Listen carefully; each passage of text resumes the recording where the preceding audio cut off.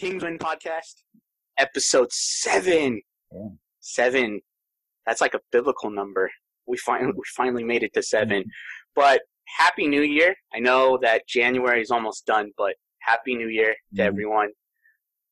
Let's get things rolling, I guess, Joey. So we were trying to figure out the episode for today, and I said, let's try Aquaman out, you know? I got a chance to watch it earlier this month with a friend of mine, and I kind of liked it. I actually really enjoyed it, to be honest with you. And let me tell you why. Okay. It reminded me of the old school blockbuster action movies that I grew up watching in high school. You know, it's just like, so one of the major things that it reminded me of was The Mummy. I don't know why, but I think just that kind of kitschy adventure cheesiness, and very cheesy. But I liked it. I liked the cheesiness of it. So fun, right? It was fun a and lot. It was, it was like a roller coaster ride. You know what I'm saying? It's like, will I go on that roller coaster ride again? No, maybe not. But I really enjoyed it. I was surprised. Surprisingly, I enjoyed it. Yeah. Maybe because I didn't have too much expectations on it, but overall, I thought it was a good movie. What did you think? Because I think I felt. I'm gonna feel a little convicted here, Joey. I felt that I kind of goaded you to say you got to watch Aquaman. You have to watch Aquaman. Yeah. And to be honest, like I watch every superhero movie that comes out, anyways, right? Just because I'm a big nerd like that. I don't know why, man. Like I really, especially when it comes to DC movies, right? Like Man of Steel, in my opinion, was okay, decent. I like this version, and then everything went downhill. Up until Wonder Woman, and Wonder Woman was like, okay, maybe there's hope for the DC universe. And so Aquaman was somewhere in the middle between, like being really bad and being really potentially good, you know? Right. So you basically tricked me into watching Aquaman. Well, no, you hyped it up for me. That's what you did. Yes, that's exactly what I did. Dude, this is such a great movie. It's the best. You totally watch it. And I'm like, okay, it's gonna be great. Yeah, I mean, like, I don't know that it was the best. And I'll have my reasons, right? And we can go into things later. But. So, hey, I respect your decision. I really appreciate you. You know, it shows how much you respect me as a friend to go and check this movie out with Esther. So I appreciate that. And I think what I did for you is what didn't happen to me. Expectation, you know. But anyway, besides the point, now the 2/3 of the movie, they could have really boiled it down to 30 minutes, in my opinion. 2/3 of the movie wasn't okay. It wasn't great. But the last third I thought was phenomenal. I think that's what I enjoyed about it the most. The last third of the movie, when finally Aquaman realizes who he is, who he needs to be, and accomplishes that. I think that's, and I found, for me, I guess because I was reading during that time, I was reading Ephesians, and maybe my mind was so focused on that, but I saw a lot of parallels in regards to eschatology, God's plan, what God wants to accomplish with his creation.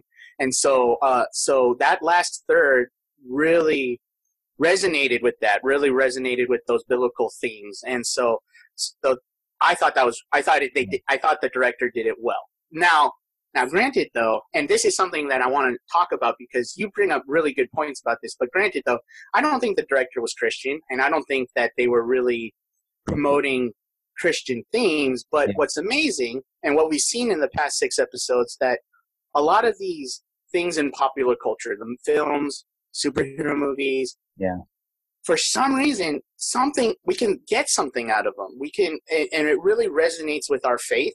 And I think that's what you and I really enjoy when we go watch these movies. It's like, it's not just simply this awesome action blockbuster, but it also is edifying spiritually, right? And right.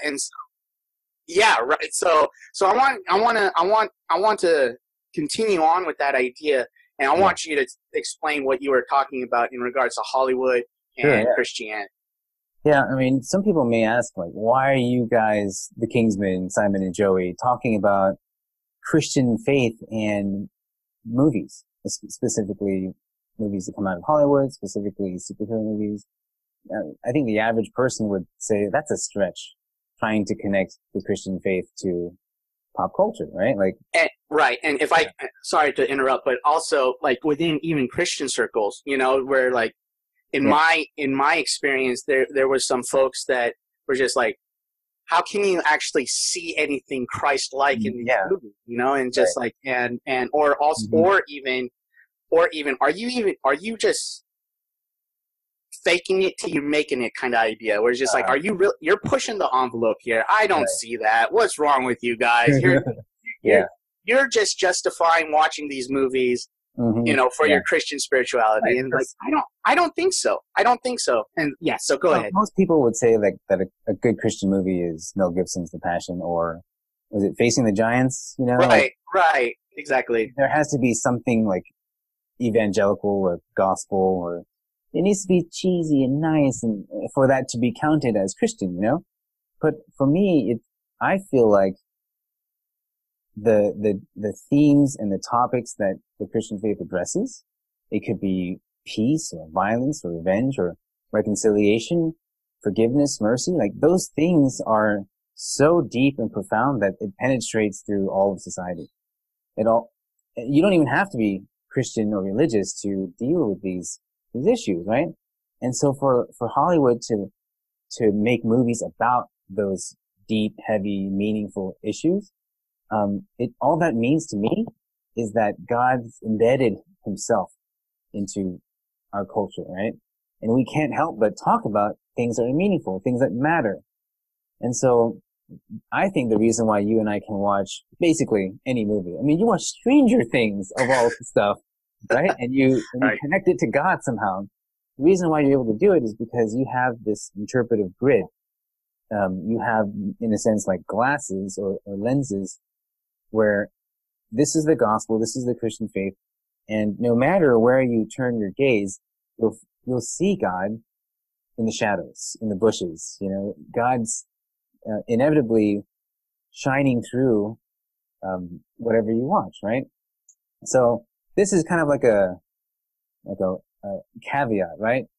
None of the stuff that you and I will talk about was probably ever intentional from the director, right? Murder, or anyone in Hollywood. They're not trying to talk about Christian themes. You and I are just making connections with the Bible, with theology that maybe is kind of hidden. But no human agent hid it. I feel like it's the Holy Spirit who put it in their hearts, and that they wanted to expound upon these things that matter, And this is another side note then. I'm not sure that Aquaman is a very deep movie, but I think Aquaman, the archetype of a hero, that is worth talking about. Yeah. For those of you who don't think Aquaman is a great movie, I'm with you. But I feel like Aquaman stands in for the hero, right? Like, what does a king, or even what does a man stand for, Right. Yep. And so that's worth talking about. Yes, absolutely. So a lot of thoughts. I have a lot of thoughts with what you're just sharing, but the whole idea that God can go beyond the walls of the church to show truth, right? And I think that's why I'm so fascinated by popular culture. I grew up, just gorging myself with popular culture, right? And it's so intertwined with the way I think, but it's so intertwined with the way other people think as well. And I think we, as the church, we really need to take a moment to observe popular culture, in my opinion, because this is what the general consensus of people want, right? That's what popular culture is. That's what popular medium is. So when all these TV shows are coming out and all these comic books or these memes now, and all these things, when they're coming out, they reflect basically what the populace perceive as reality, right? And so, talking about heroes, talking about grace, talking about forgiveness, talking about justice, all these things that we see over and over again in film and in other mediums of popular culture, they really are. They're basically kind of saying this is what the people want. This is what the populace wants. And so if they want grace, if they want forgiveness, wrapped in a maybe non-Christian way, but this is what they desire, it's like, okay, it's almost as if we're seeing the inner soul of people as a church. And so knowing that is like, okay, now this is how they perceive grace, forgiveness, all these things to be. But how do we as a church show them and teach them, okay, well, here's the Christian way, or here's, and there's parallels, there's truth to that, but here's a difference between Christianity. I don't know. But so that's one way that I think that what we're doing and why we think the way we think is beneficial. But also another thought I had with what you were saying about Hollywood and truth. And I thought about Tolkien, and I thought about C.S. Lewis, and that story of how C.S. Lewis was talking to Tolkien as they were walking, and and Tolkien was talking about that the gospel is the meta epic, the meta story for everything. So all those great stories about heroes and knights vanquishing dragons and sacrifice and all that, all those myths, fiction as they are, point to the true epic story. The true story of the gospel and of the Bible and so forth. And so for me, that's how I perceive popular media, where the idea is that since we are all created by God, they have these people who won't call themselves children of God or the people of God or Christians, if you will, they still have truth in them, and they want to explain that truth. They want to convey that truth artistically. Yeah. And then the final thing is, biblically speaking, I was just reminded of when you were saying all these things, I was reminded of the book of Acts, and that the Holy Spirit went beyond the disciples, went beyond the people of Jerusalem. The whole thesis of the book of Acts was, to proclaim the gospel of Jesus Christ in Jerusalem, Judea, Samaria, and all of the world, and many times the Holy Spirit was moving faster than the apostles, right? And then the apostles come in and confirm it, but this is what I see, and I feel that we're living in an amazing time right now, Joey. I really do. That the church could really be a voice for people more so than ever, because, like I said, if popular culture is talking about all these things that are very deeply rooted in Christianity, I think we have this awesome opportunity to profess Christianity, profess the gospel, profess the Bible in a way that will really resonate to people, where it's like, okay, all these stories that we love and cherish, maybe Aquaman wasn't the greatest, but, Avengers Infinity War or Civil War, Captain America, these are all fictional stories about heroes fighting for what's right and committing to justice. But we have a God who's fighting for what is right and is committed to justice and asks his people, And so to live an actual story, so I thought that was really cool, and that I think that it really edified what you were saying, your thoughts about Hollywood and Christianity. It really edified me, it's just because it really confirmed, okay, I'm not weird, I'm not, or maybe I am weird, but that's okay, because there's something that we can put on the table of Christ's mission for others, so. We're talking about works of art here, right? Specifically movies, but we could include music, paintings, architecture. There's all kinds of artwork out there that talks about the truth, and we talked about this in episode 6 with Dr. Stephen Felix Yeager. That the Holy Spirit is working through all kinds of art forms. And in my opinion, one of the greatest pieces of literature of all time is the Bible, It's a wellspring of amazing stories that cover all kinds of themes, and somehow the church, at least the churches that I've been a part of, are content with just talking about two themes. Like, you're a sinner, you're going to go to hell. Yeah, right. So make sure that you're saved so that you can go to heaven. And that's basically about it. You know, those are the only themes that we talk about. And I feel like you said, there's a huge opportunity here because the Holy Spirit is working throughout creation among people, even people who don't acknowledge that there's a God. The Spirit's working through them to touch upon things that matter, like topics that are actually of significance. So like, at least, like, even with just Aquaman, right? We'll get more into it later.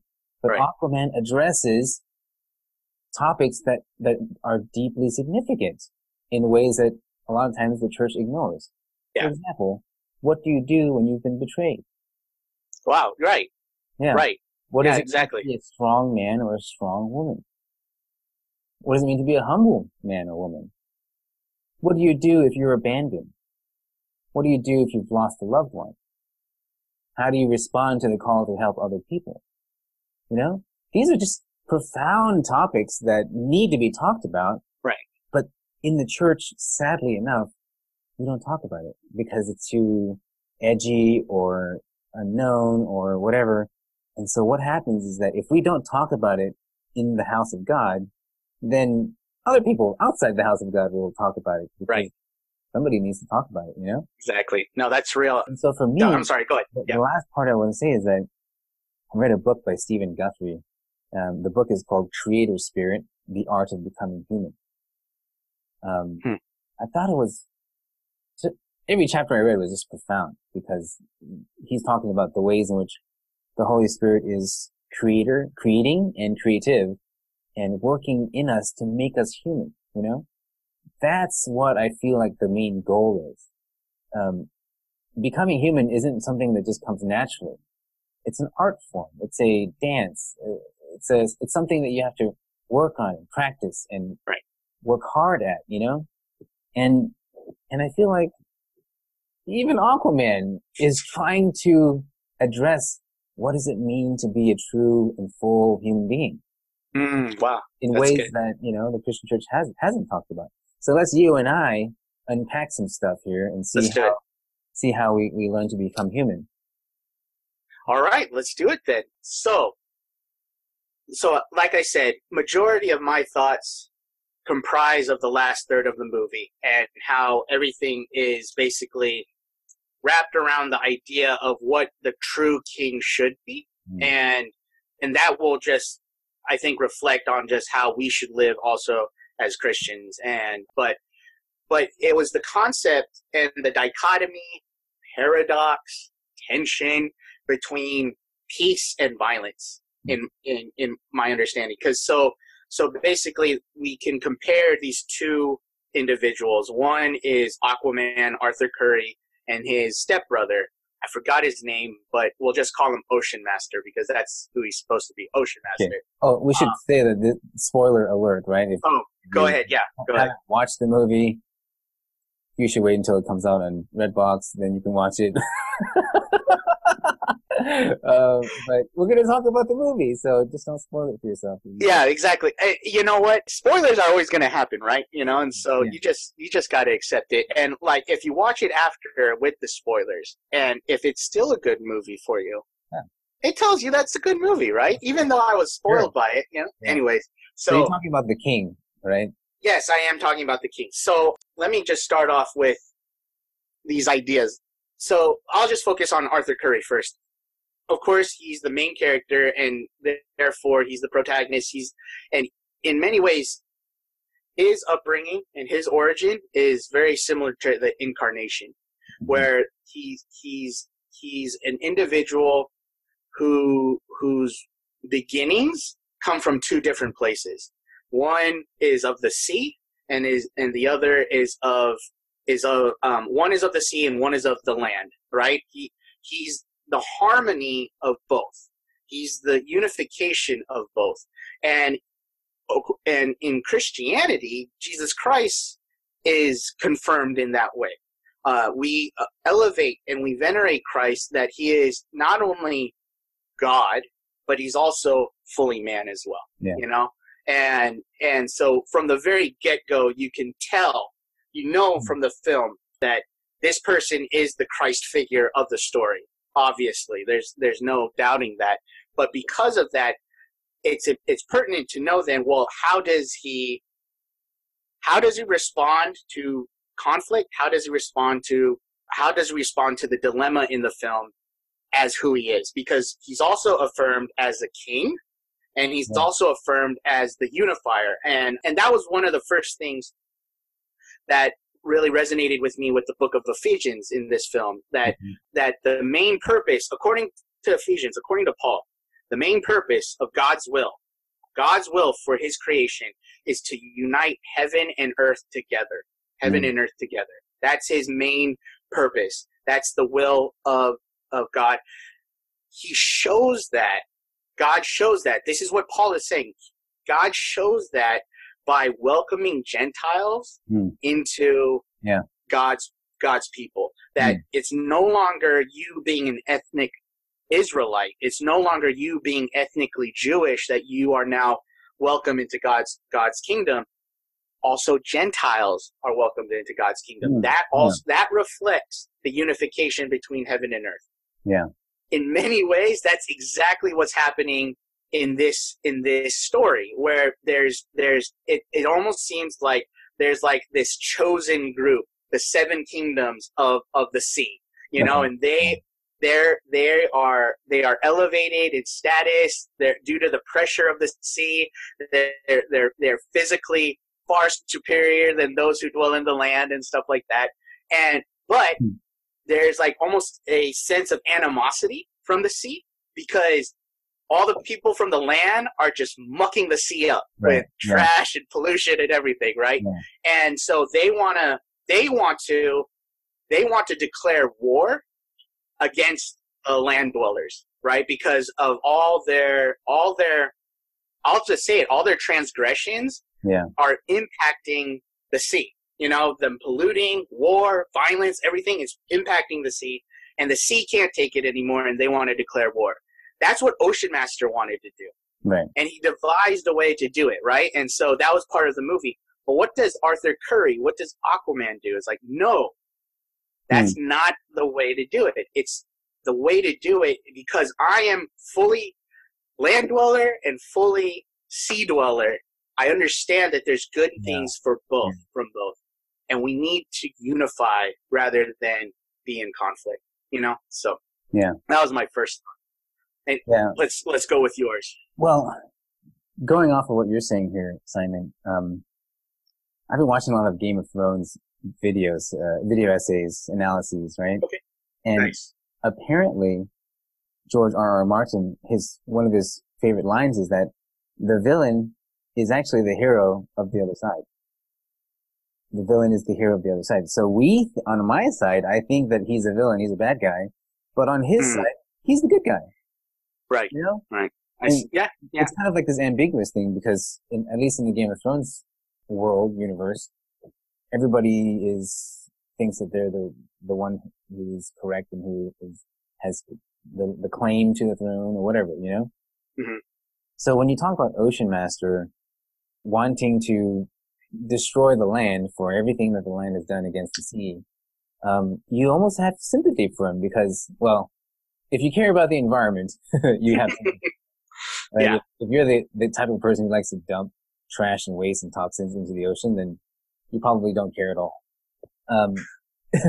But I see Ocean Master, and in a way, parallel to Killmonger, because Killmonger was abandoned, was thrown to the side, forced into the military, did atrocious acts, and the whole African American, even just black-skinned people were mistreated. And he wants to do an uprising and take over the world and oppress the oppressors, And part of the convincingness of this, the persuasiveness of it is that Killmonger is right. His methods are wrong, but his motivation is justified. And Ocean, what is this guy? Ocean Master, yeah, Ocean Master. Funny title. Yeah, it's almost like a joke. Ocean Master, Aquaman. Hey, back in the 60s, they were allowed cheesy Yeah, names. right. Yeah, I'll give them that. All right. But he's justified, right? Like, if someone came to your house and trashed it, you wouldn't like that either. You would want to retaliate, right? Yeah. You took something from me, I'll take something from you. You trash my house, I'll trash your house. The motivation of this villain is, I'm sympathetic to it. But it's the method that is wrong, not the motive. Right. So that's just like, I didn't even think I was going to talk about Ocean Master and how he's a valid villain of the movie. But you were saying that Aquaman he's kind of like a Christ figure. Right. Well, he is definitely right. If there were a Christ figure, it would be Aquaman, right? Because he is a representative of two disparate peoples. One Atlantean and one land dwellers, whatever, half human. I feel like there's something embedded within like the human psyche or within culture where we understand that it's not possible to reconcile two groups without a meaning. It's not possible for two estranged, divorced groups, two enemy groups to ever just say, okay, truce. You know? There always has to be some kind of intercessor or mediator or peacemaker within to make this unity happen. In the old days, it was like marriages of houses, marriages of kingdoms, and all that stuff, right? But I feel like the incarnation, the fact that Jesus is the God-man, he is the ultimate mediator between two estranged parties. Nice. And so there's this sense of like isolation that happens. I'm trying to read a book now by Miroslav Volf, and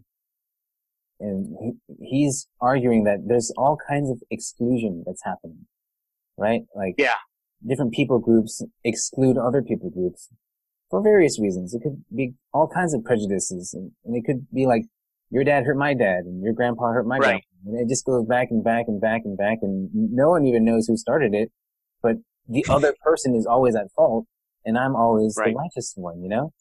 And so the whole situation leads to, we're all estranged from each other.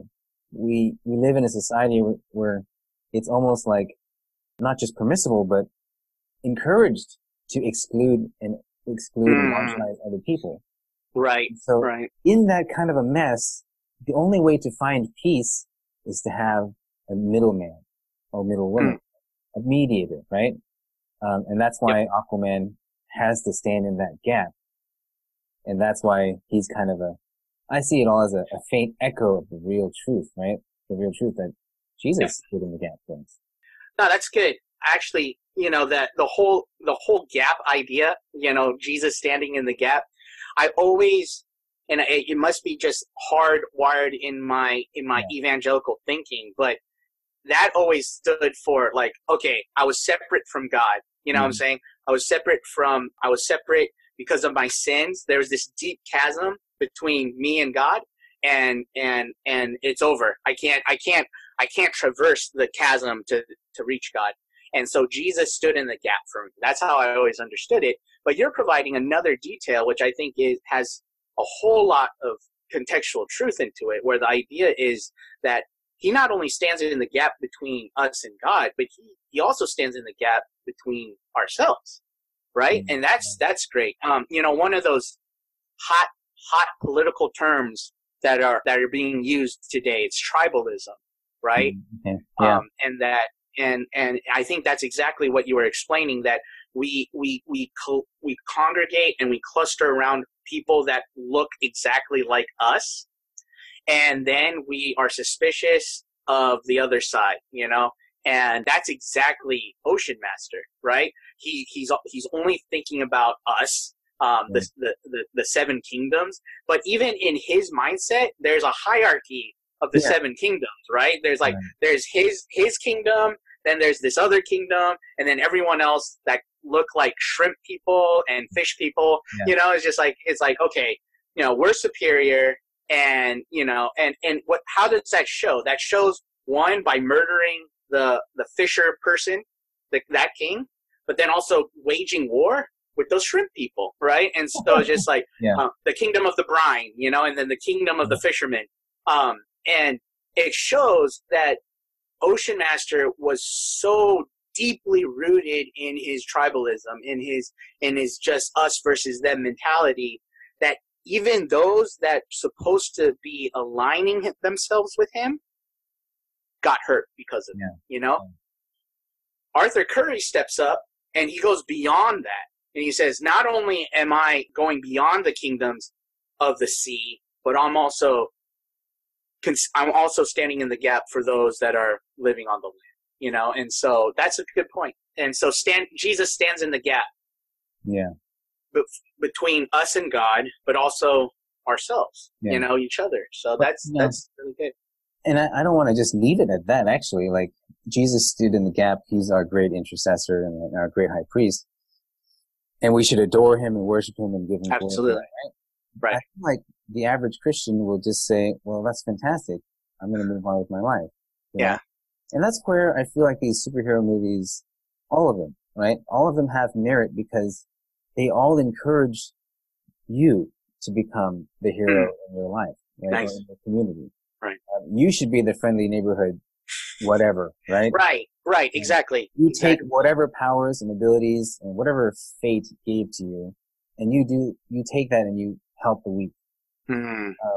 And I feel like that's what Jesus has been teaching us this whole time. Absolutely. It's not like he stood in the gap, he interceded for us, he brought two estranged parties together and saved us from our isolation just because, Right. Jesus calls us to do the same. You go doing likewise, you know, that we are now supposed to stand in the gap for those who are weak and oppressed and vulnerable. And we're supposed to imitate. What else does it mean to become Christ-like if not to do what Christ does? Absolutely. Exactly. And so I hope that by watching superhero movies, we find the courage and the motivation and the inspiration to get up and act and do something about it against insurmountable odds. Yep. And so that goes up to my next point in regards to Arthur Curry. We see in 2/3 of this film, we see him hesitant of his authority, of his role. It's just like, I lived on the land. You guys think that I'm this mixed blood mongrel. Who am I to lead the 7 kingdoms? Who am I to be the true king? You know what I'm saying? And so he had this hesitation throughout majority of the film. And then also he was burdened, right? Because he felt guilty that it was because of him being born is what killed his mom, right? And so anyways, he has all this hesitation, but then they go into the kingdom of the chasm, I think, with all the zombie fish people, right? Yeah. But that's quite frightening. Yeah, dude. Esther right? Over to me, she's like, that's my worst nightmare. Like, it's some dark hole. Yeah. Like, hordes of something is coming after you. Exactly. You and a little tiny candle, right? Oh, dude, it's but that's that's my next point. But that's how death is, right? That's how sin and destruction can be as well. They're very much this all-consuming horde, HORDE. You know what I'm saying? Where it's just like all they care about is destruction. They have no other purpose, no other sense. They have no mercy, and you're going to be consumed by it. But anyways. So he's hesitant, right? Arthur Curry is hesitant, but then finally when he sees his mom and he goes into this weird place to get the trident, because that's the unifying marker, right? It's the trident of Atlan. The trident that everyone in this kingdom, all the 7 kingdoms will understand. If he has that trident, then I'm obligated to serve him, because this trident has been gone forever. No one has ever seen it. It's gone and so forth. It's almost as if this is the marking, the authority that he has from a godlike figure in the past. But anyways, this was kind of like, in many ways, this was the Garden of Gethsemane scene for Arthur Curry, where the hero knows what he really needs to do. But he doesn't want to do it. He's hesitant to do it. He's hesitant of the role, right? But what does the hero do? Or what does the person do? And just like you said, if Christ is doing this, we as his followers must follow, right? And so what does Jesus say in the Garden of Gethsemane? Lord, take this cup from me, yet not my will, but yours be done. You know, and so so one, hesitation is a normal experience. You know, hesitation is something that only an insane person will not be hesitant to the plan that God has for the believer. You know what I'm saying? And again, let me just reiterate, going back to Ephesians, the idea that heaven and earth becoming one, unifying as one, that's God's plan. If you're a Christian, God wants you to participate in that plan as well, right? You know, and so now it doesn't mean that all of us do the same thing. We just got to ask, Lord, your will is to unite heaven and earth together. Yeah. You've done that through the church, and you're still doing that. How do you want me to accomplish that? You know, that should be the prayer of every believer once they truly believe that Jesus Christ is the genuine article, right? But anyways, we have to, it's okay to be hesitant. It's okay to say, man, this is huge. This is scary. I might die because of this. I might physically die because of this. Because what happened to Jesus, you know? Yeah. But not my will, but yours be done. How can I accomplish this? How can you empower me, God, to accomplish this? Because I can't do it on my own. I need you. And so we all will have that hesitation moment. We'll constantly have those hesitation moments. But it must be, we must follow Jesus in that regard and say, Lord, not my will, but yours be done. And I think Arthur Curry had that kind of moment in when he saw his mom. He finally realized, okay, this is what I have to do.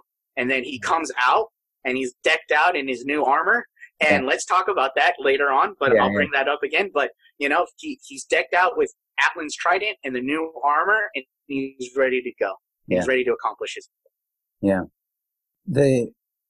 The hesitation to accept responsibility is always real, right? Even for us today, right? Like, nobody wants to accept responsibility for a problem or a crisis or some kind of failure or a breakdown of the thing that you're in, right? Your organization, your church, your family, right? Accepting responsibility is always hard. And even when there's the threat of death, that makes it even harder because death is so final, and no one knows what happens once death occurs, right? There's rumors and there's ideas and theories, but until you go through it, you have no idea. So that's what makes it so scary and mysterious. I feel like that's the reason why Jesus is such an exemplary hero, because he literally stares death in the face, toe to toe against death. Yeah.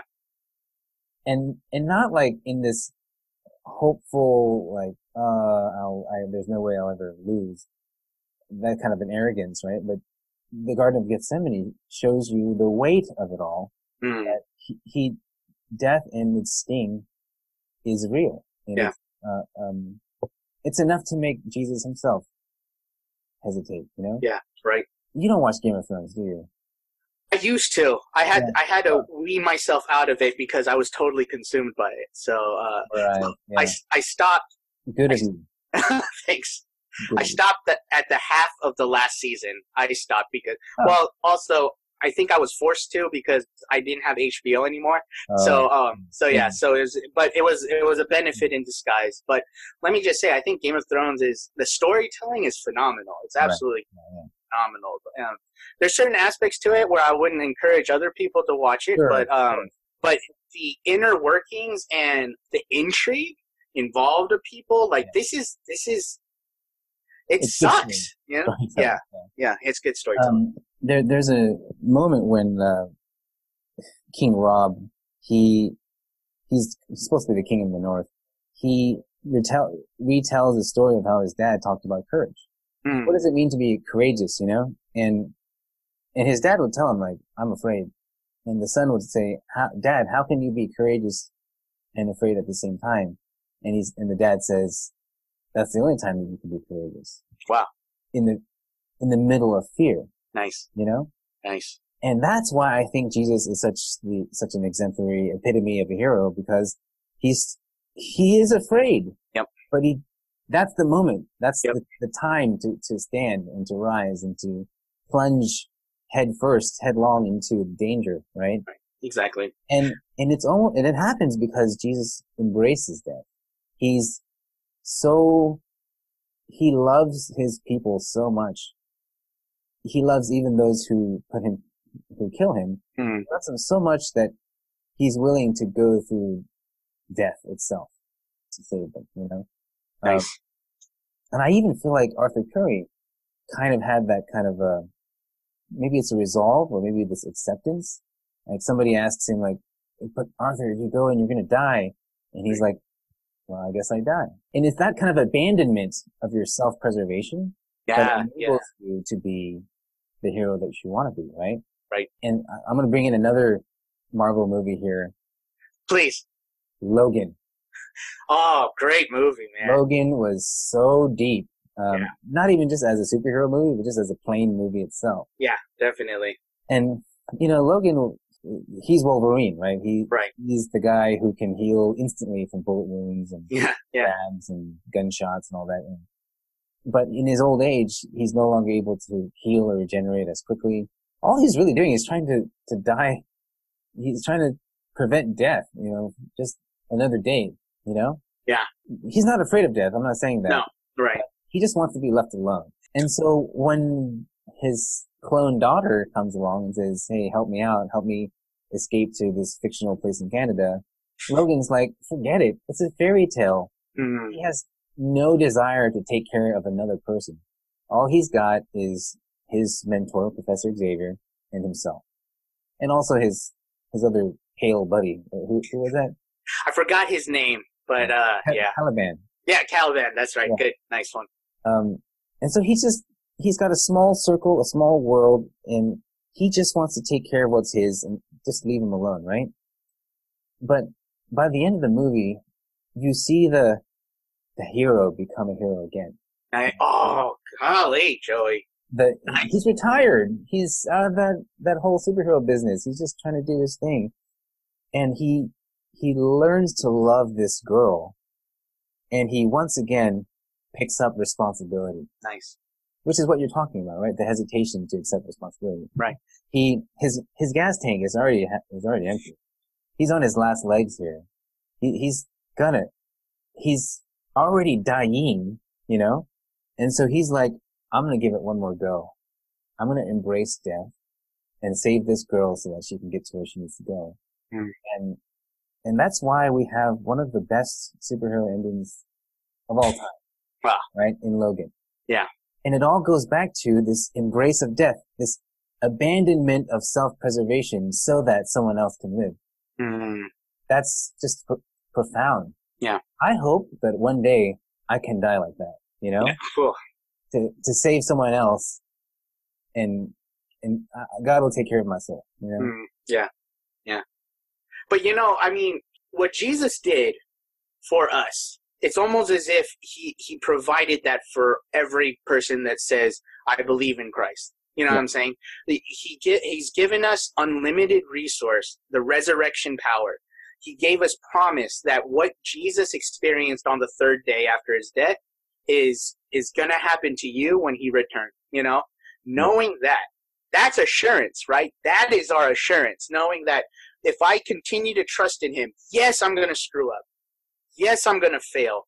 Yes, I'm going to sin, you know? But if I keep coming back to become the hero again, I love what you said about Logan. The hero that was lost and misguided becomes the hero again. You know, to know, okay, my life is already taken care of. Yeah. So what can I do? Let me take care of this other person, you know? And so that's deep, man. And if I can go back to Aquaman, that's exactly what Arthur Curry did. You know, once he goes into this other dimension and he finds his mom, remember, prior to that, everyone believed that she's dead. Yeah. Right? Everyone believed that she's dead. Yeah. Ocean Masters thinks she's dead. Even Arthur Curry himself thinks he's dead. Who's the only person that had the faith? I mean, let's just be real with it. That had the faith that she's not dead. It was Arthur Curry's dad. Yeah, the husband. Yep, exactly. And he was so trusting on that promise that she was going to come back. He was there every day in the morning, waiting for her at the dock. Everyone thought she was dead. Everyone except for him. That's faith, man. Yeah. That is faith, right? Yeah. But what happens? Arthur Curry goes, finds her. She's dead, right? Everyone thinks she's dead. And I can't stress that enough, because in the movie, she's then dead, right? Brings her out. Arthur Curry brings her out of death. Yeah. This was the director's, I mean, again, we don't know if that was his intention, but this was the director showing that Arthur Curry had the power of resurrection. He literally had the power of resurrection. It was because of what he did, brought his mom back to life. Yeah. So that the relationship between mother and son was given to Ocean Master, Arthur Curry's enemy. Yeah. Arthur Curry's enemy. It was restored. Remember, Ocean Master had a chip on his shoulder against Arthur Curry because he thought that it was Arthur Curry's fault for being born that killed his mom, right? He loved his mom. Yeah. And that was another thing that you brought up. He's a great villain, to be honest with you. No matter what people think about this movie, Ocean Master is a very awesome villain. He's a good villain. I think come on! He's too one-dimensional. No. He's more than that. I don't think so. Tell us. Anyways, besides the point. Yeah. Arthur Curry was his enemy, and what Arthur Curry did, what Aquaman did by bringing his mom back to life, it restored that relationship with Ocean Master, but then it also restored the relationship of the most faithful person in the entire movie, which was Arthur Curry's dad. Right. You know, there's this theological idea of Jesus harrowing hell. That's what we call it in the whole understanding, where when Jesus died, he goes to hell and he saves all the saints prior to Jesus from hell. Yeah. You know, this is Arthur Curry's version of it. He harrowed hell. He went into the depths of death and chaos, brought his mom back. So for me, just in summary, him being the progeny of two different worlds, him also hesitating in his responsibility, and then also him harrowing hell and bringing someone back to life. These are the three markers that I've noticed in the film that make him the Christ figure. So the ability to bring the person back to life is also in Lord of the Rings too. Right. Return of the King, right? That's one of the signs that he's the true king, is that he's able to heal. Yeah, that's good. Yeah. Anyways, that's a tangent. I didn't see it as the power of resurrection because technically Jesus doesn't resurrect only one person, but he resurrects all persons. That's true. That's true. Who put their faith in him. But I do see that the Christus Victor model works in this, right? Christus Victor is a model of atonement that it basically says that all of humanity is enslaved in bondage under evil powers, cosmic evil powers. And so what God does on the cross and through the resurrection is God defeats the powers. He takes the weapons out of their hands. He undermines their power, and he pulls people out of slavery. He breaks the shackles that keep them tied down, and he frees them, right? And that I see is more of a parallel to what Arthur Curry does for his mom. Because his mom technically isn't dead, but she definitely is in prison. Okay. Trapped. Okay. Okay. All right. Can't escape. Every method of escape that she tried was impossible, right? So. That's good. Yeah. So it's not like I'm disagreeing with you, Simon. It's more like, here's another way, another angle. Joey, you're adding better nuance to my claim. So it's really still my idea, but you're just making it sound better. I wouldn't have thought about it if you hadn't told me what you thought, right? So, but I appreciate you doing that because I think you're right. I think you're right that we always as Christians, we can't just say, because this happened in a movie, God's going to do it exactly like that, right? No, it's just like, it's a reference of it. It's inferring it. But this is how Christ did it, you know, and so I appreciate that. So right on, man. So so that's him as Christ, right? Him as the Savior and so forth. But he's also king. Aquaman is also king, and but Ocean Master wants to be king as well. And what I see here is through their differences and how they act as king, I feel that this also will bring up some truth. So first thing that I noticed was Ocean Master, he wants to be king, but how does he want to be king? He wants to be king through tyranny and authoritarianism, right? Because he doesn't have the markers of authority. So what is he going to do? I'm going to do it on my own. Might is right. If I have the will to do it, then I deserve to be it, you know? And we see not only in his, so this is frightening, right? This is extremely frightening because with that authoritarian idea, that tyranny idea, that empire idea, no matter what, you're going to accomplish your goal, you know? And that's what happened. So how does he convince Dolph Lundgren? Because I forgot his name. Let me just say, Dolph Lundgren is the man. He's so freaking cool. But classic. Exactly. Super classic. No one can do what he does. No one. He's a scientist, and he's like this black belt karate master. Anyways. Yeah, dude. And he's actually really, really smart, right? But he's brilliant. He's super smart, and he's also this crazy karate master. Anyways, Dolph Lundgren, you're awesome if you ever listen to it. Anyways, how does he convince Dolph Lundgren's character to join him for the fight? He lies. He lies. Yeah. Yes, he deceives him. He takes a submarine, kills all the people, hires Black Manta to use the submarine to convince them that the land dwellers want to declare war against the sea, right? So he deceives. Yes. Then he needs to get allegiance with the fisher people. How does he do that? He kills the king, and he forces the daughter to be in allegiance with him. Right. And then finally, the kingdom of the brine. How does he convince them to align himself to fight against the land dwellers? Yeah. He goes declares war on them. So he deceives, he assassinates, and he declares war. This is the path of tyranny. This is the path of authoritarianism. Yeah. This is not the path of Christ. We have to be very clear on that. That this is not the path of Christ. What is the path of Christ then?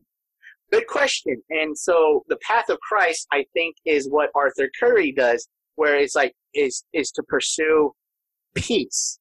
I know in the movie it's peace in the midst of battle. Yeah. Christ didn't do it that way. Peace in the midst of sacrificial love. So like you said, even though he was struggling with it in the Garden of Gethsemane, he knew that his life was in God's hands, and he knew that everything would be okay because of that. And even though he went through the painful, torturous, scourging death of the cross, he knew that on the third day he would be raised back to life. You know, and so knowing that that's what was going to happen, that heaven and earth were going to become one through his sacrifice. What does he do? How does he respond? He says, I'm not going to fight back. I will not strike, nor I will declare war. I'm not an authoritarian. I am not a tyrant. I will die for you. I will die for you. You know, and so that's the way of Christ. That's what how does Arthur Curry show that? Well, there's three ways. One is the authority, the mark of authority. And what is the mark of authority? It's Atlan's trident. When Atlan was king of Atlantis, he was the one that unified all the seven kingdoms. And it was under the authority of his trident that he unified everyone. That's why it was so impossible for anyone to get his trident, but Arthur Curry did. So he had the marker of authority. Jesus had that authority as well.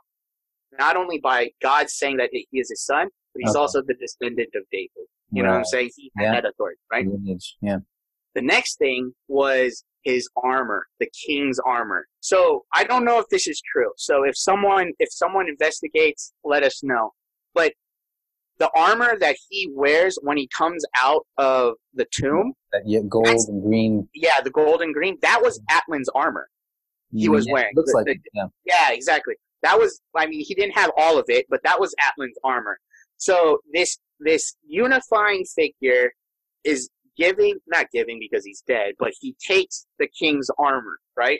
And I wanted to bring that up when you mentioned how, God doesn't want us to simply be benefactors of his salvation. He wants us to become his hands and feet on this earth, unifying heaven and earth in our own context, right? In Ephesians, we have this famous passage in Ephesians 6, the armor of God, where we get the breastplate of righteousness and all that. I always hear youth pastors talking about that because it's such a cool image. You get the armor of God. You get the armor of God. So I always thought that I had to create enough faith or spiritual discipline to have this armor to deserve it, right? Yeah. I did some more reading. I did a little digging.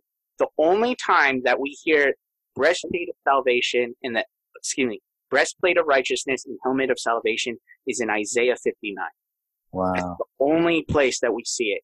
So it's my theory that while Paul was writing Ephesians, he had Isaiah 59 in his mind. Okay? And what was the context of Isaiah 59? There's injustice in the city of God. Mm-hmm. There's so much injustice. It's like darkness covering them. They're walking blindly. There's, and all this and stuff. There's so much injustice in this world, and no one is intervening. Wow. That's one of the verses in Isaiah 59. No one was intervening. This appalled God. So he took it upon himself to bring justice. Yeah. And he wears the breastplate of righteousness and the helmet of salvation. Wow. So if this is true, if Paul is thinking about Isaiah 59 while writing Ephesians 6, this armor of God does not come from us. We don't create it. Yeah. The armor of God is from God himself. Yeah. God is giving his armor to his people. Wow. That's sick. You know what I'm saying? Yeah. You know how deep that is? And what does that imply? What does that imply? This implies that God's plan for his people is, since I instill justice and since I bring justice into this world, I want my people to do the same. I want my people to do the same. And so that's what I wanted to bring up. He gets the king's armor. It's almost as if it's like Atlan is their god, if you will. Atlan is their god king. And he gets the god king's armor. What does he do?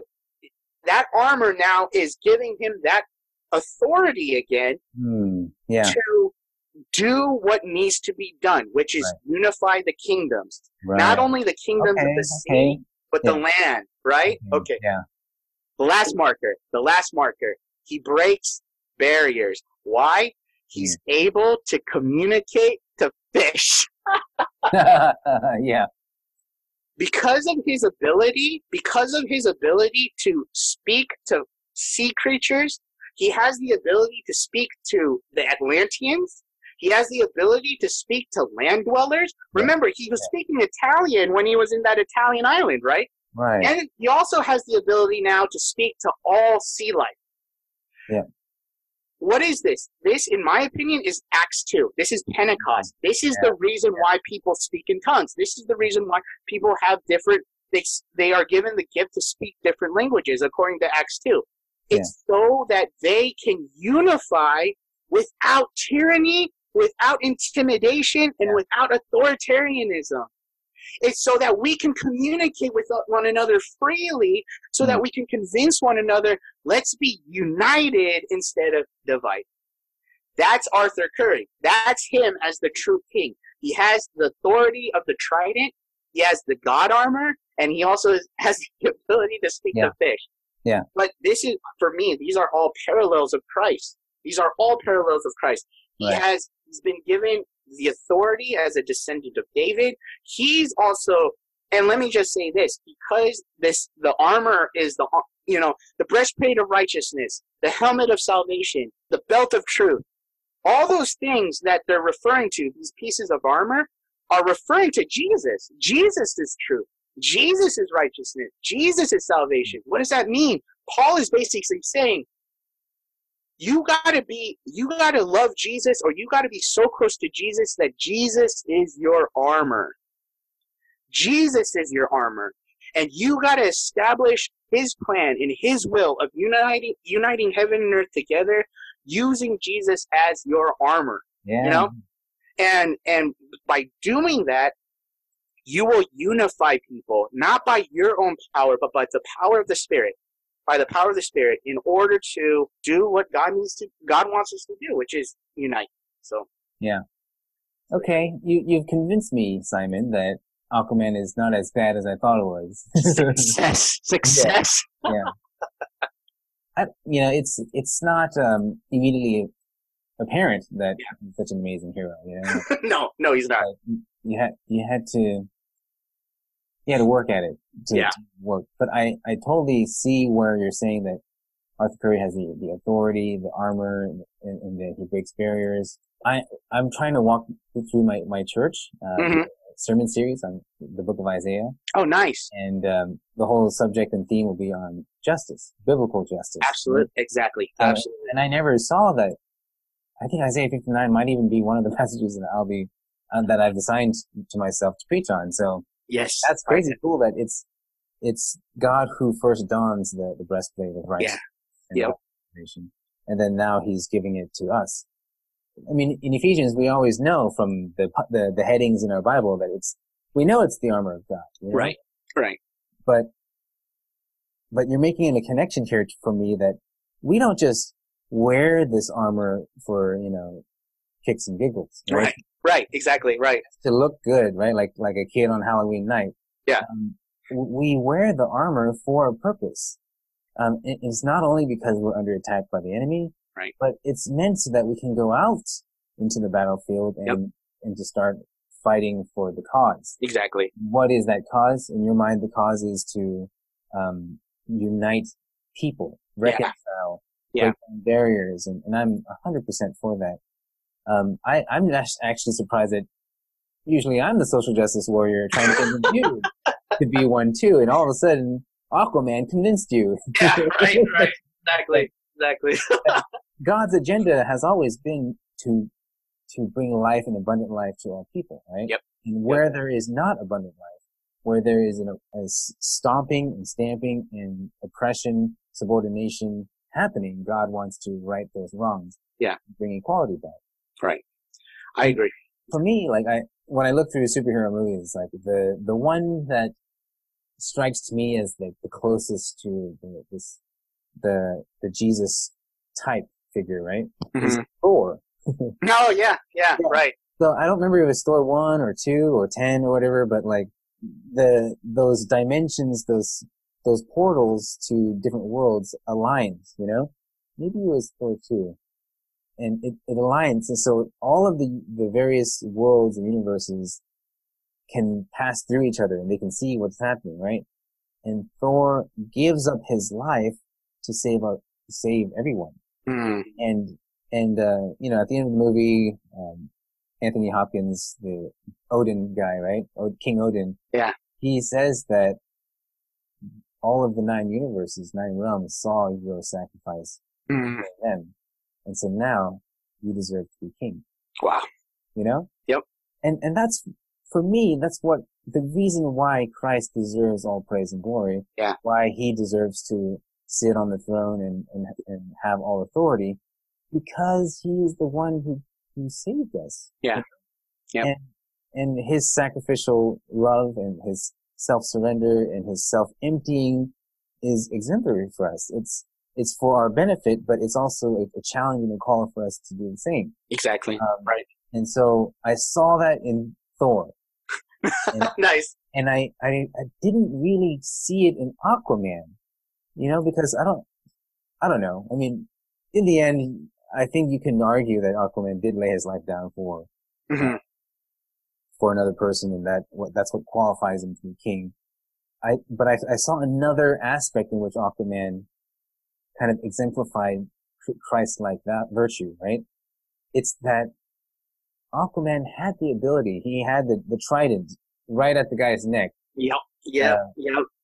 Ocean Master. What was his real name anyways? I can't take him seriously when I call him Ocean Master. Okay, let's keep on talking. I'm going to find it. I'll find it. Yeah. So we see that they have this final showdown. The two people are fighting with tridents, which happen to be like the classic weapon of royalty, right? And right. But one trident is better than the other trident, and also the user knows like certain tricks that makes his trident fighting more superior, right? So somehow Aquaman gets the upper hand, and he's able to basically execute. He's now able, and he has the right to execute Ocean Master, or AKA King Orm. King Orm. ORM. King Orm. Yeah. I like Ocean Master better, to be honest with you. I may not remember that.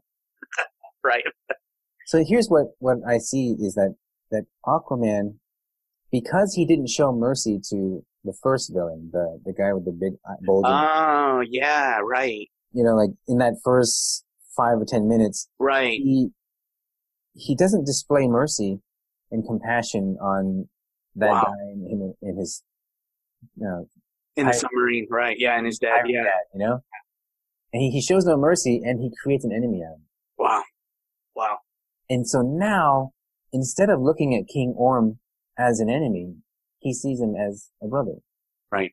And he shows him mercy, and he does not kill when he can and should. Right. And that's exactly what happens in the Christian salvation story, right? Like, God has the ability and the right to give us what we deserve. Yeah. We are traitors, we're treacherous, we rebelled, we do nothing but stir up division and conflict and war, and we try to amass power by deceiving other people and act violently, right? Like, humanity itself deserves to be executed. Right. But what God does is he saves us. Exactly. Not killing us. That's good. You know? And that's what Aquaman does. That's how I see him kind of imitating what Jesus stands for. I couldn't agree more, Joey. And let me just add to your thought, his quote, of King Orm's quote. Once when he has the trident up to his neck, and he goes, just screams, kill me, you know, and apparently that was like this honor idea for the Atlanteans, kill me, you know, and he can't endure the shame of loss, right? Yeah. And he said, and I forgot what King Arthur said, but he doesn't. And then King Orm says, or Ocean Master, he says, mercy is not the Atlantean way. Mercy is not the Atlantean way. And like Arthur Curry says something cheesy, as well, I'm not an Atlantean or something, whatever, you know, but he's instilling a new value. He's instilling a new value. That's exactly what Jesus Christ did historically. You know, when he died on the cross, that what we saw, that spectacle of violence and death on the cross should have been for us. And it's almost as if we're like Ocean Master / King Orm, you know, kill us, you know, it's almost as if that, and it's like, and we're crying out to Jesus, mercy is not the world's way. Yeah. Mercy is not the human way. And Jesus said, no, there's a better way. There's a higher human way. There's a far superior way, and it is mercy, you know? And so, I think that's exactly, I couldn't agree more. And that's a very good point. Even today though, like, mercy doesn't sit well with a lot of cultures, right? Like, no. Forgiveness and apologizing. Right. You and I are Asian, so I could say, like, at least in the Asian culture, you don't want to say sorry ever because it brings you shame. And admitting to something that you've done is dishonorable, or even losing, or even getting a B-, that those are shameful, and you should never talk about it, you know? Right. And what Jesus does is he shows us that there is a better way to do this, you know? Something else though that's harder than admitting wrong or showing mercy is letting go of bitterness. Yes, right. Yeah. Right. So like, if, and this happens, it's a cyclical thing. If I hurt you, you hurt me. If I kill your family member, then you kill my family member. Right. And that is how we define as humans justice, quote unquote. Yeah. Right. And God's justice is so very foreign to us, very different. He's the only way to break this cycle is by showing mercy and forgiveness. Right.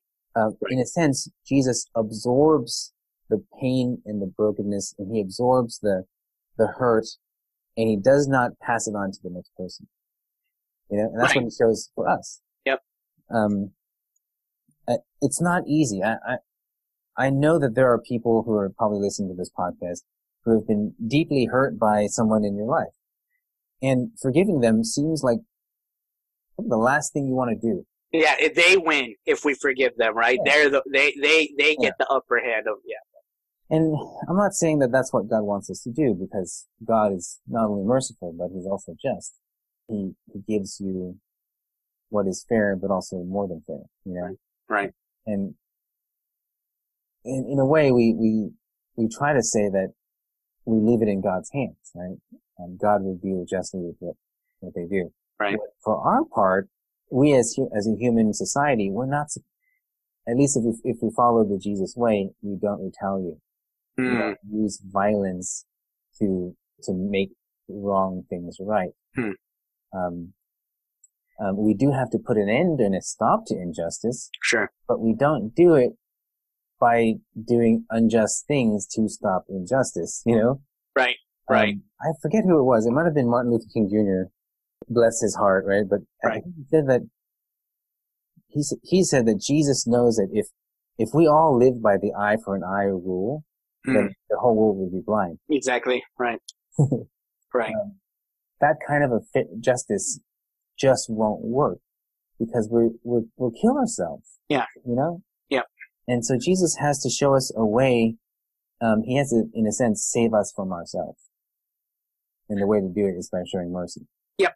No, that's good. That's good. Yeah, this is something that we'll probably continue to unpack over and over again. But like I was listening to N.T. Wright, and he was saying that because Wolf, speaking of Miroslav Volf, he's a staunch pacifist. N.T. Wright won't go that far. N.T. Wright won't go that far, and it's part of his own experience where the whole idea of living through his father and his grandfather going through World War II. There's certain moments where just not retaliating that's probably the only option, unfortunately, because we still live in a dark, broken world where there's individuals who will accrue power that will be so blinded by it and so tyrannical that that's all they know, and that's why, our next episode, we're going to talk about jujitsu, so that's a promo for our listeners. But, the whole idea of conflict and violence, it's a very sticky issue for Christians, right? Because for me personally, I do adhere as an individual believer, I do adhere that majority of the time I must not retaliate with violence. I must not retaliate with violence. And I will try to ask God for his power to forgive, But then there are moments where, especially if I have a family, especially when I have a wife and kids and someone is threatening their life, for me, I'm just like, I feel that God will give me the grace to just stand up and retaliate in violence if they ever hurt them, But that all being said, that shouldn't be our go-to response. That should not be our go-to response. I feel that turn the other cheek is a teaching of Christ that we should all listen to more so than not. But at the same time, I think also we have to constantly talk about this, Another thought I had too was in regards to forgiveness and bitterness. Bitterness for me has always crept up. Even when I try to act like the good Christian and say, oh, I forgive you. Bitterness still happens within my heart. You know what I'm saying? Where there's maybe something happens while I'm driving that reminds me of that incident, and then just rage and anger just consumes my heart. I just want to hurt that person that hurt me first. And this is how I've learned to try to confront that. Bitterness will always be there. It's always constant. And we shouldn't pretend that it goes away when we say the words, forgive, I forgive, I forgive. You know, it always happens. Yeah. But that is the struggle of forgiveness.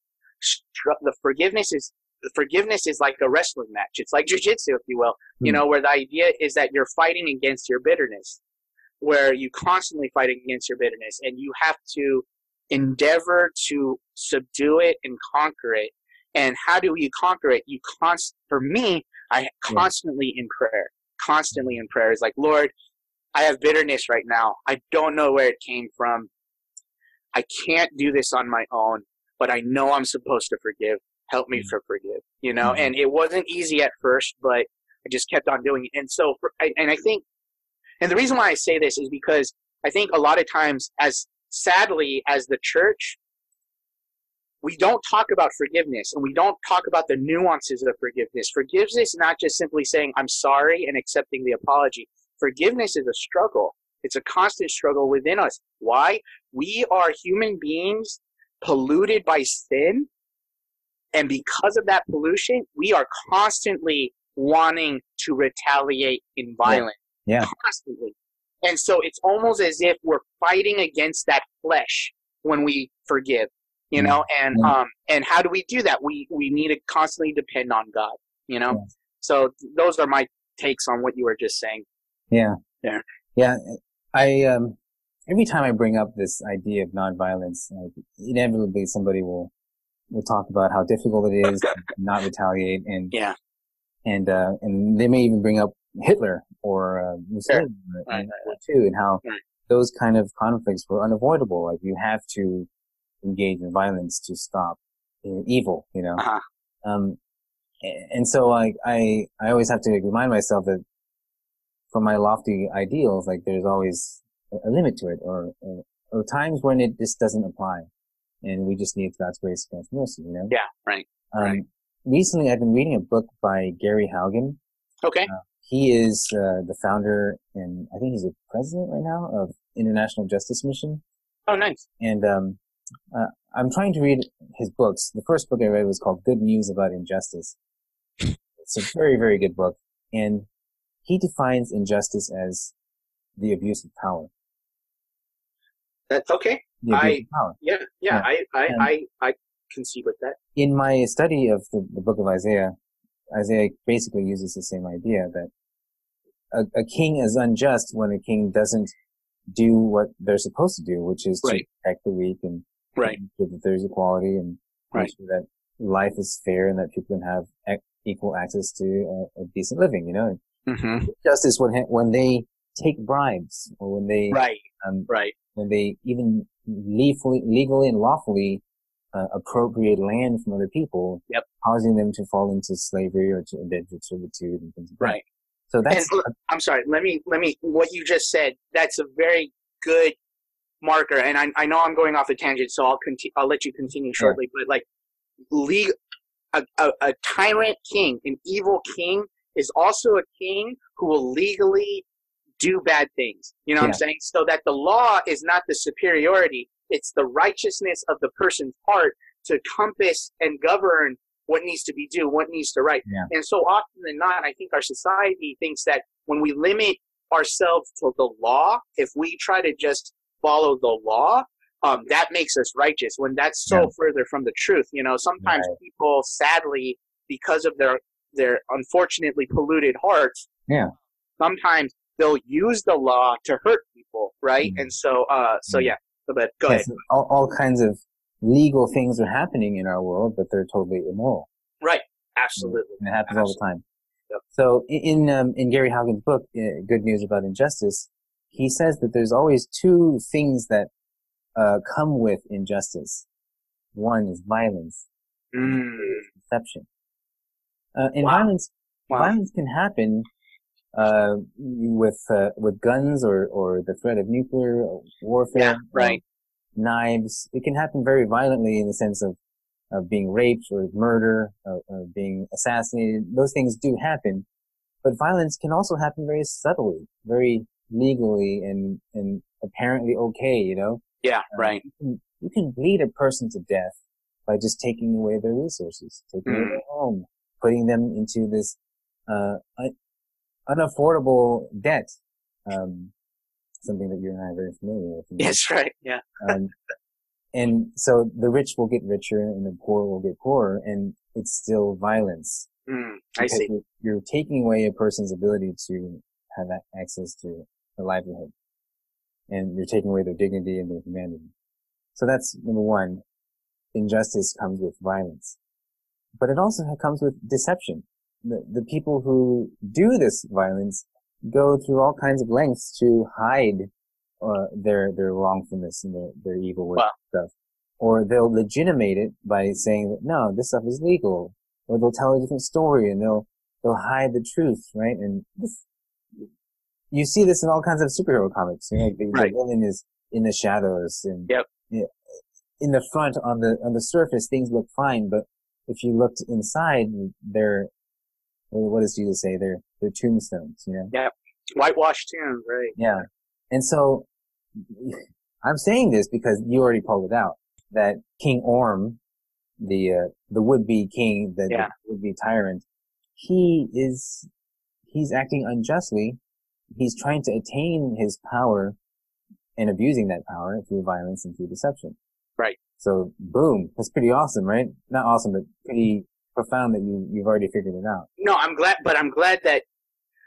that you used you resourced it with Haugen, because I mean I gave up on my PhD path, you know, and I'm not as smart as Haugen, and I'm not as smart as you, and so it's just like, so I feel that you suggested that is like, yes, you're smart. Point for me. Yeah, totally. But yeah, exactly. When you mentioned it, and I think for us as Christians, we should always be observing. We should always be observing, where the idea is that if there's just this, so these are good markers, right? Yeah.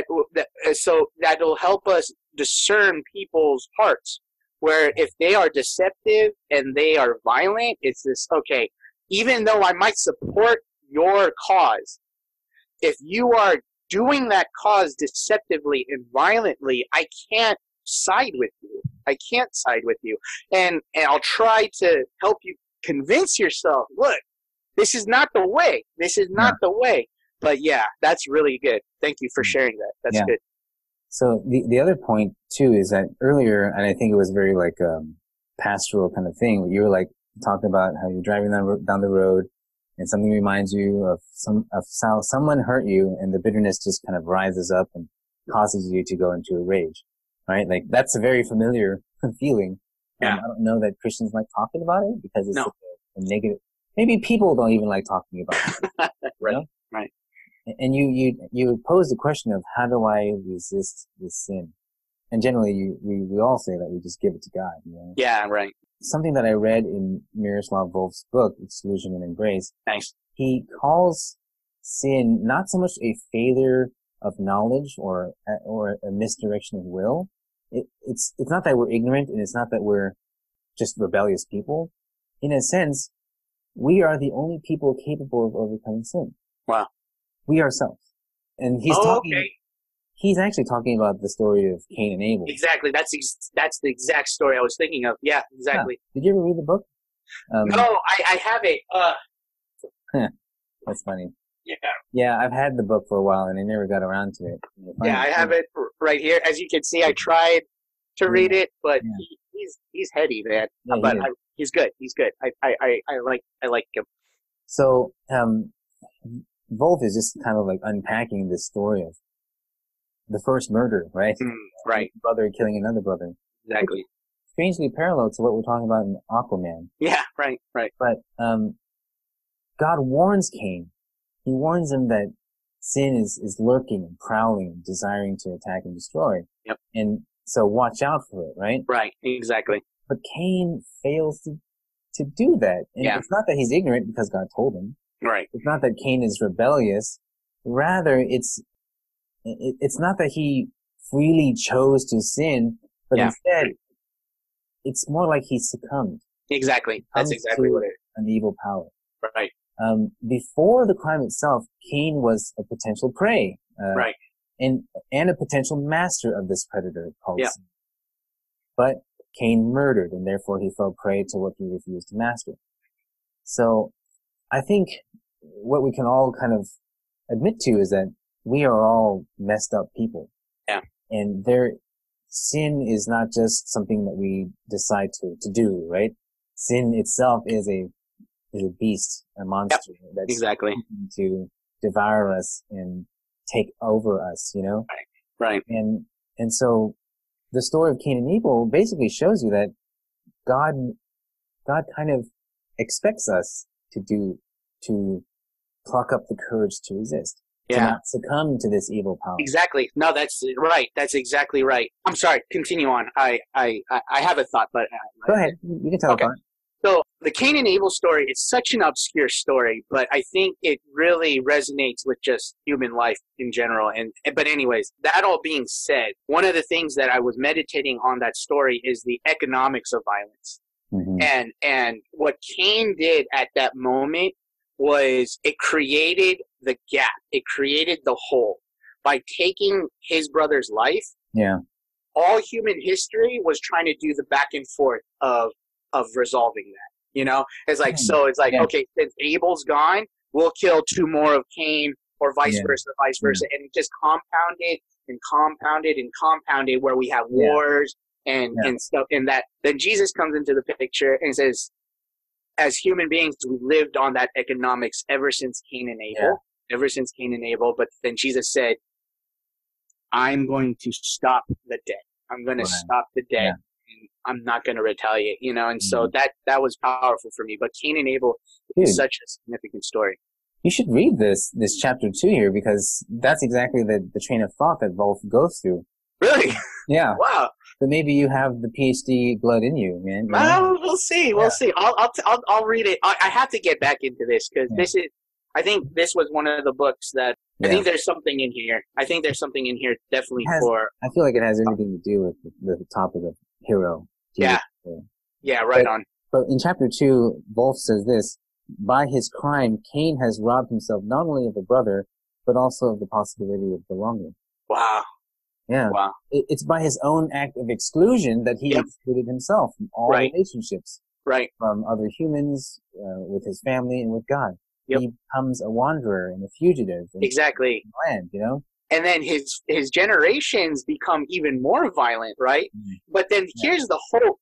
Here's the hope in the midst of the Cain story. And I got this from Brueggemann in his commentary, and where he's saying that basically, once I forgot what generation of Cain's family goes. I think it's like to the 7th.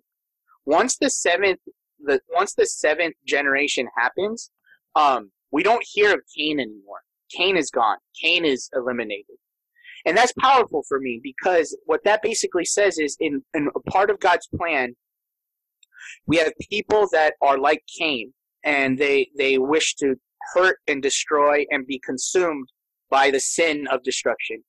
But they will be erased. They will be gone. Yeah. They don't have the final say in God's creation. They will disappear. Yes, sadly, their impact is so heartbreaking. Yeah. But they will disappear, you know, and that gives me hope. The final point I wanted to say about Cain and Abel is it's amazing that God engineered us to have the will to overcome that. Yes. You know, and yes, we have the Holy Spirit, and more so knowing that about Cain and what I have in the Holy Spirit is truly grace. You know what I'm saying? Because I don't have to rely on my own will anymore to overcome sin. I have the Holy Spirit that partners with me to do that. But even beyond that, and this goes then beyond the church, right? Going back to the whole idea that there's truth beyond the church. For those who aren't Christian, for those who don't call Jesus Savior, they have that, right? Because they're created by God. They have that power to say no to sin. They have that power.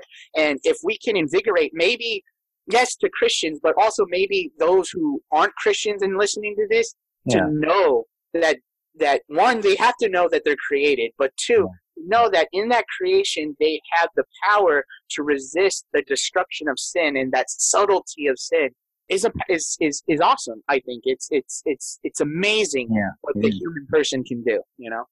Yeah, I will definitely respond to that very quickly, very soon. Yeah. Okay. Wolf says this amazing thing. He says to have a brother, one must be a brother and keep a brother. Right. And that's kind of where Cain fell, right? Like when God asked him, "Where's your brother Abel?" Yeah. Cain, like, am I my brother's keeper? I don't know. You know? Right. And so to have a home means to have a brother, but this brother is no more. Wow. It's just a tragic thing. Yeah. And like you said, the rest of human history has been just the same old story of us killing our brothers and isolating ourselves further, being ourselves from community.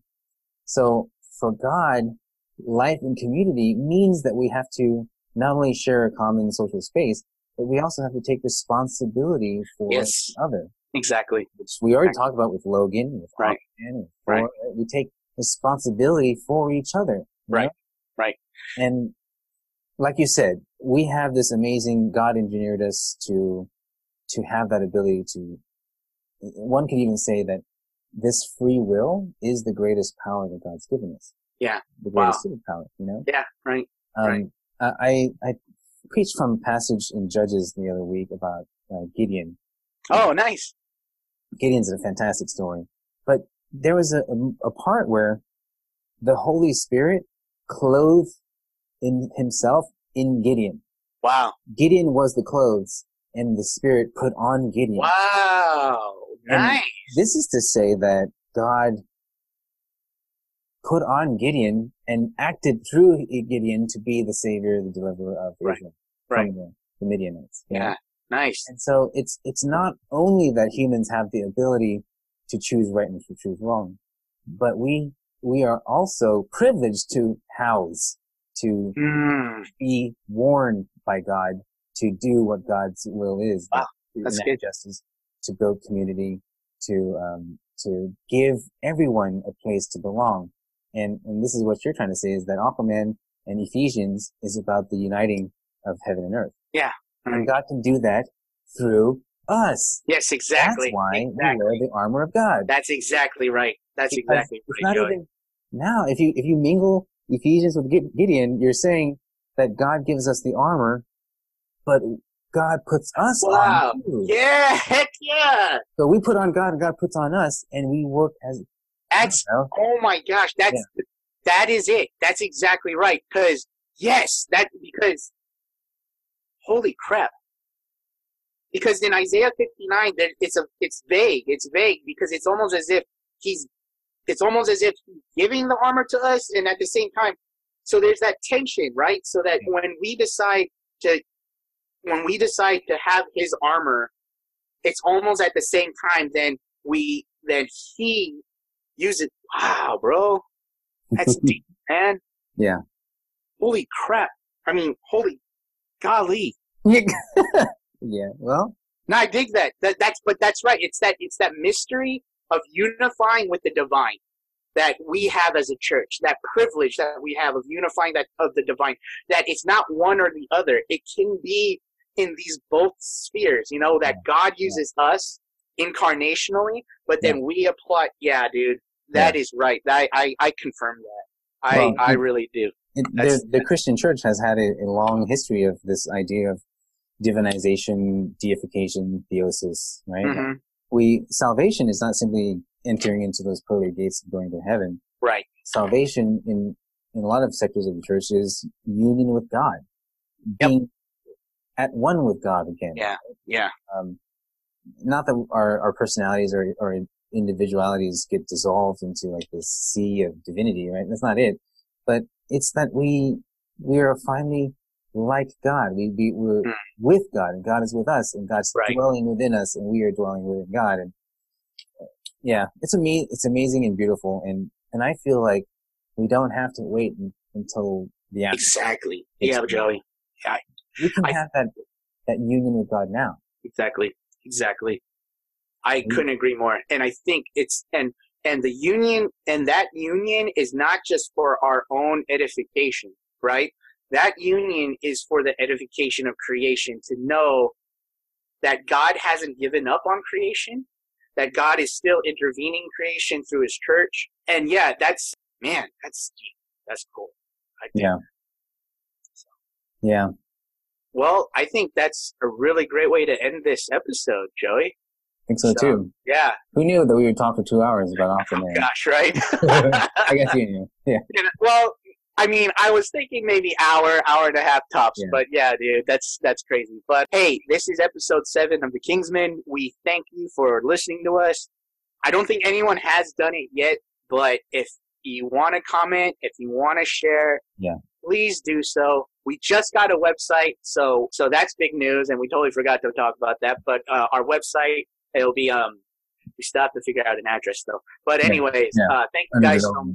Thank you guys so much. We'll be back next month talking about jiu-jitsu, right? And I'll end it with this. I'm gonna butcher her quote, but what Atlana says to Arthur Curry and to Mira, and which is this: that he is not just a king, he is a hero. A king only fights for a nation. A hero fights for the world. So let us have that mindset. So, all right. All right. Thank you, guys. That's great. See you, everybody.